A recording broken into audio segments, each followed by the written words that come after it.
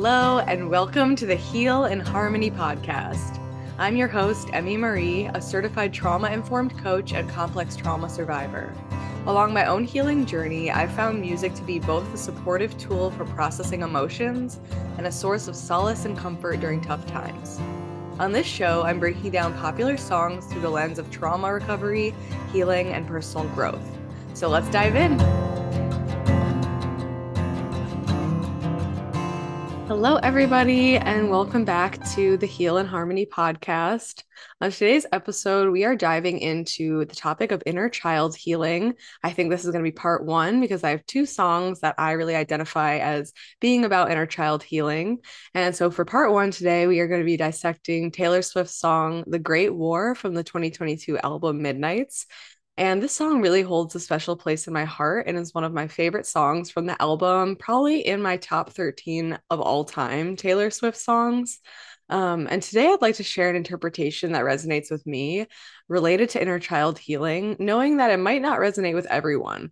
I think this song could certainly be about a number of different things, but one day I was on a walk and listening to it, and suddenly it just clicked to me that I view this as being about a relationship with your inner child. So I invite you to join me on this journey of understanding and acknowledging that the meaning we find in music can be deeply personal and subjective, but this is my perspective. So I think The Great War serves as a profound exploration of inner child healing. Drawing from my own experience as a survivor of abuse during my teenage years, I've undergone a transformative process of inner child and inner teen healing. And through this lens, I think this song takes on new dimensions and significance. So I'm really excited to dive into this with you. Before we get started, just a little personal update. I am a couple days away from heading on a very exciting trip. I'm going to Iceland and Ireland for a couple weeks with Luke, my partner, taking some time off of work and exploring those countries. So I'm really looking forward to that. So there will be a little bit of a break in the podcast release calendar. So feel free to listen to old episodes or just chill and wait until the next one is published in July. All right, so let's go ahead and dive into The Great War with the first verse. As usual, I can't play the song, so I will read it, but feel free to pause if you want and go listen and then come back if that works for you. So the first verse says, "My knuckles were bruised like violets, sucker punching walls, cursed you as I sleep talked, spineless in my tomb of silence, tore your banners down, took the battle underground, and maybe it was ego swinging, maybe it was her, flashes of the battle come back to me in a blur." So, to me, in the first verse, the narrator here is speaking of remembering a time when she was in an abusive relationship or a group or family dynamic. She learned that in order to cope with her circumstances, she had to suppress the part of herself that was deeply suffering. So, she is resorting to aggressive behavior, or that's kind of what's coming out, is punching walls and developing emotional armor to silence the vulnerable and grieving side that would later become her inner child. So at the time, she is a young person who is learning that she needs to suppress the part of her that is expressing the suffering. So this part of her is still active here in the first verse, and she's learning to dissociate from it and create distance. So this deeply resonates with my own story, and it's kind of how I'm analyzing this.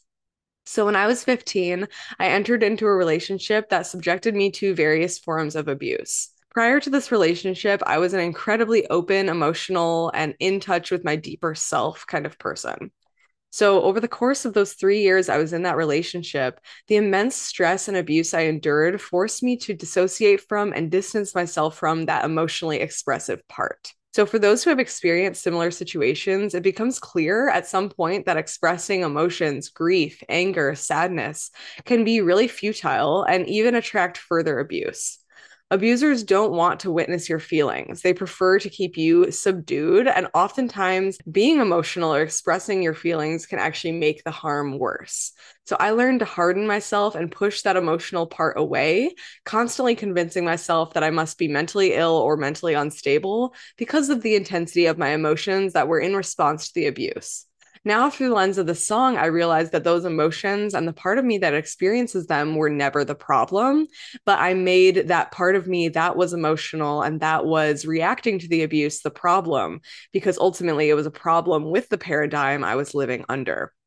So, as Taylor describes her bruised knuckles, sucker punching walls, and cursing at the soft part of herself, she embodies the shame that arises when you can't or don't know how to leave someone who is harming you. I strongly resonate with feeling spineless, or I resonated with feeling spineless and believing that I deserved the mistreatment that I endured. So when she says spineless in my tomb of silence, that really reminded me of when you are in that kind of abusive relationship or environment and you have essentially given up, trying to make it stop or, trying to tell someone about it. And it's easy to feel spineless and like the fact that you are silent is actually causing the harm, but that's never true. But I definitely was there. Then she mentions in the verse, saw your banners down, took the battle underground. And in my interpretation, this refers to basically internalizing the external battle of abuse and directing it inward. So it's easier to control and understand self hatred than to grapple with the confusing situation of loving someone who hurts you. If you are in any kind of dynamic where the person you love is the one that hurts you, that is so deeply illogical. It doesn't make sense to our conscious minds. And our brains need to figure out how to understand what we're going through. So oftentimes the explanation that we come up with is self-hatred of there's something wrong with me, there's something wrong with who I am, and that's why this is happening.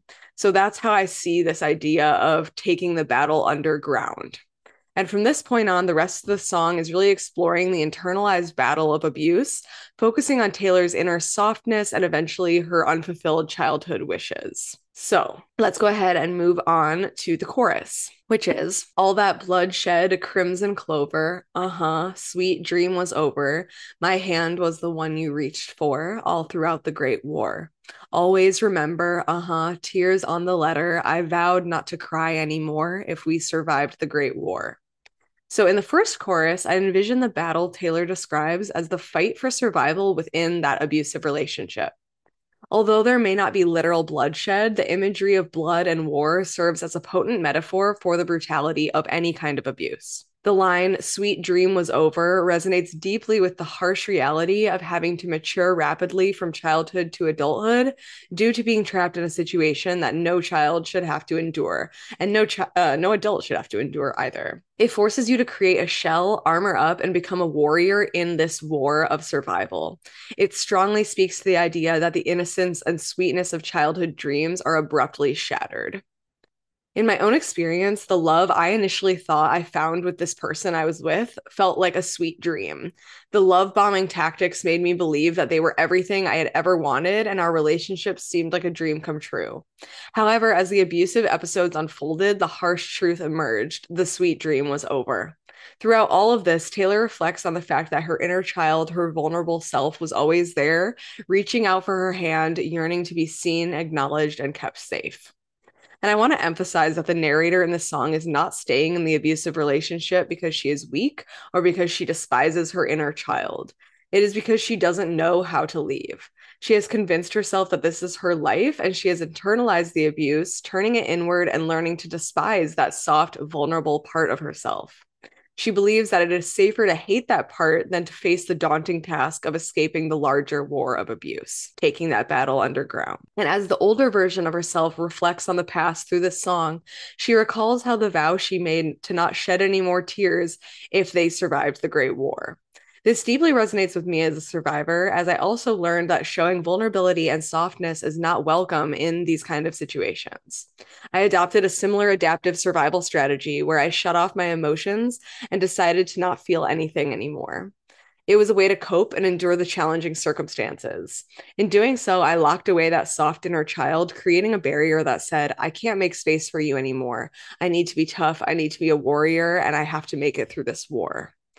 So that's what I'm really hearing when she's saying, I vowed not to cry anymore if we survived this war. I'm not going to be soft. I'm not going to really open my heart. I'm not going to let myself feel anything. I just need to get through this. Now we'll move on to the next verse, which is, you drew up some good faith treaties. I drew curtains closed, drank my poison all alone. You said I have to trust more freely, but diesel is desire. You were playing with fire. And maybe it's the past that's talking, screaming from the crypt, telling me to punish you for things you never did. So I justified it. So the following verse, this verse that we're on here, is not as straightforward, and I think is more open to interpretation. Nevertheless, I'll do my best to convey its meaning to me. So we find ourselves in the healing process years down the line. The great war of abuse is over, but that repressed part of herself remains unresolved and unintegrated. It's the part she locked away, holding out the olive branch in the form of good faith treaties, symbolizing a willingness to make peace and reconnect with her internal experience. So I'm seeing the inner child basically, being in this state of being locked away, but really is trying to connect with the rest of her adult self that had to be so strong and get through the Great War. So the cognitive part, the one who learned to armor up and be a warrior, is not ready for that. You could also call this a protector part. Staying strong and tough is what kept her safe, so she shuts the door, rejecting any treaty of reconnection. Instead, she chooses to drink her poison, metaphorically representing a phase of the healing journey when someone becomes so conditioned by trauma that self destruction feels familiar or even comforting. There was absolutely a period of my life where I thought I could just move on and deny the existence of trauma. I would indulge in self destructive behaviors like substance abuse, codependent relationships, and beating myself up for experiencing symptoms. I believed that I shouldn't be struggling because the war was over and I had vowed to not cry anymore. I told myself, well, if I just survive, then everything will be good. And so when it wasn't, I didn't know how to cope with the pain other than drinking my poison all alone or isolating myself and drowning in my own self destructive tendencies. So the next few lines are not entirely clear to me, but I interpret them as a plea from that repressed part of herself, longing to trust others and lean on them for support. So what I'm referring to is when she says, "You said I have to trust more freely." However, she finds herself drawn only to people who are harmful, chaotic, and unstable. She continues to run towards those who amplify her self destruction, knowing deep down that it's not safe or healthy, but not knowing what else to do at this point. She maintains the status quo because she doesn't know how to integrate and allow that part of herself back in that is able to be open and connecting because she had to lock that part away in order to survive. Then comes the line, maybe it's the past that's talking, swinging from the crypt, telling me to punish you for things you never did. To me, this reflects the presence of trauma, the internalized voice of the abuser that lingers in her mind, blaming her for being too soft and trusting. It urges her to punish her. It urges her to punish herself and keep drinking that poison as if everything that happened is her fault. However, there's a glimmer of awareness as Taylor or the narrator is reflecting on this in the future. She realizes that she has been punishing herself for things she never did. Someone else inflicted this pain upon her. It wasn't her fault, and it wasn't the soft part of herself that made her vulnerable or made her somehow deserve the abuse. It was a deliberate choice by someone else to harm her. Yet she justifies it, perpetuating the war she now inflicts upon herself, leading us back to the chorus. So here we are at the chorus, which says, "All that bloodshed, crimson clover, the bombs were close, and my hand was the one you reached for all throughout the Great War. Always remember, the burning embers. I vowed not to fight anymore if we survived the Great War." So in the second chorus, the lyrics shift slightly. And from my perspective, it transitions from depicting the great war of the abusive relationship to the internal battle within her during the process of healing. So if anyone has survived any kind of abuse or, interpersonal trauma, and you think, okay, I survived this great war, so to speak, everything should be good now. And then you get to the healing journey and it's difficult. That I think is very relatable when it comes to this song and this chorus. So throughout this journey, her inner child, that soft part of herself, has been reaching out to her, patiently waiting for her to reciprocate. While she's been drinking her poison all alone, perhaps running back to other harmful relationships, or just, not really taking good care of herself. I think it's beautiful to acknowledge that the parts of ourselves we had to suppress and exile in order to survive never truly leave us. They patiently await our permission to be reintegrated into our lives when we are ready to stop fighting ourselves. This realization is what Taylor is alluding to in the end when she says, "I vowed not to fight anymore if we survived the Great War." She recognizes that she has been fighting against herself, influenced by the ways she was taught to hate herself, and she no longer wants to continue down that path. However, she remains uncertain that if she can even survive this new internal Great War, as she has internalized shame to such an extent that it feels nearly impossible to pull herself out of. So instead of making the promise to not cry anymore, she's vowing not to fight anymore. And I see this as transitioning from silencing herself, silencing and suppressing her emotions, to deciding I'm not going to fight myself or my emotions anymore. I'm going to let them be present. So now we are getting to the bridge where I will go ahead and read. It says, it turned into something bigger. Somewhere in the haze, got a sense I'd been betrayed. Your finger on my hairpin triggers. Soldier down on that icy ground. Look up to me with honor and truth. Broken and blue. So I called off the troops. That was the night I nearly lost you. I really thought I lost you. We can plant a memory garden, say a solemn prayer, place a poppy in my hair. There's no morning glory. It was war. It wasn't fair. And we will never go back. So, in the bridge, it seems that Taylor is having a revelation and recognizing that the abuse forced the battle underground, symbolically speaking. She realizes that it's not just about her personal weakness or susceptibility to abuse, but rather a manipulation and betrayal inflicted upon her by the abuser and the toxic culture that we live in. This culture often perpetuates the notion that the responsibility to survive and heal solely lies with the individual without support or assistance. Initially, things were incredibly unclear and chaotic, with burning embers and bombs metaphorically representing the confusion and turmoil she experienced. However, clarity is slowly emerging, and she realizes that she pushed away her own inner child or her own past self in the quest to become this warrior, thinking that it would make her feel whole or strong or safe. And the betrayal lies in the belief that she had to harden herself and harbor self hatred to survive, when in reality, she needed tenderness and vulnerability. Now she encounters her inner child or past self on the battlefield, which can be interpreted as a therapeutic process where she sees this part of herself clearly for the first time. The inner child is depicted as wounded and broken due to the violence she endured internally and externally, the violence from the abuse itself and the aftermath of self hatred and trauma. From the narrator's perspective, she realizes, I found you and surrendered the fight. At the last moment, she almost lost this precious part of herself, the capacity to be soft and whole. However, she finds her inner child just in time. There's a sense of grief in realizing that she came close to losing the ability to feel and nurture her own inner child or her own sense of softness or vulnerability. Yeah, so I think this is pretty intense. I also am noticing that, your finger on my hairpin trigger is very interesting to think about the inner child having some role in triggering the adult self and saying, please pay attention to me. I'm not okay. I need your attention through the form of triggers. Finally, getting the adult self's attention, potentially at rock bottom, to say, hey, I'm recognizing that you are not okay, and I'm going to pay attention to you now and stop ignoring you and stop fighting you. So, in the next part of the verse or the bridge, the protagonist of the song is seen uniting with her inner child and engaging in the healing processes and rituals as a way of honoring their journey and the wars that they have survived. So, planting a memory garden and saying a solemn prayer are symbolic acts that acknowledge and honor the grief that the inner child and the adult self has experienced. When she says, there's no morning glory, it was war, it wasn't fair, this emphasizes the idea that there doesn't have to be a silver lining or any glorification of the experience of surviving abuse or trauma. It's okay to acknowledge that it wasn't fair and to feel resentment about it. You don't have to get over it or make it all make sense. You're allowed to say it wasn't fair. And she's returning back to the chorus with this line, we will never go back to that bloodshed, is the first line of the chorus. And this signifies her commitment to the healing process and her determination to never return to an abusive relationship or turn the abuse inward as internalized shame.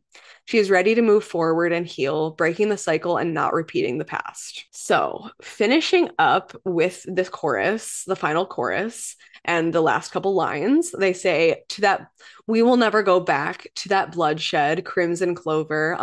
The worst was over. My hand was the one you reached for all throughout the Great War. Always remember, we're burned for better. I vowed I would always be yours because we survived the Great War. I would always be yours because we survived the Great War. I vowed I would always be yours. So I think this final chorus and verse brings a sense of closure as she recognizes the pain of the past, but affirms that it is over. She acknowledges that her hand and her inner child's hand were always reaching for each other all along, honoring the strength and validity of that part of herself. She commits to always remembering and listening to her inner child's wisdom and embracing the process of reintegrating that part of herself instead of pushing it away. She is making a vow, kind of like you would do in a wedding or in another, sacred ritual, to say, I will always be yours. You stood by me, you never left me, and you are that part of myself that I will never give up. Thank you for not giving up on me, and I promise I will always be yours, which I just think is so beautiful. So, this interpretation reflects my personal journey and the significance it holds for me. While it might not precisely align with Taylor Swift's intended meaning, music can often resonate deeply on a personal level and offer a space for healing and self-reflection.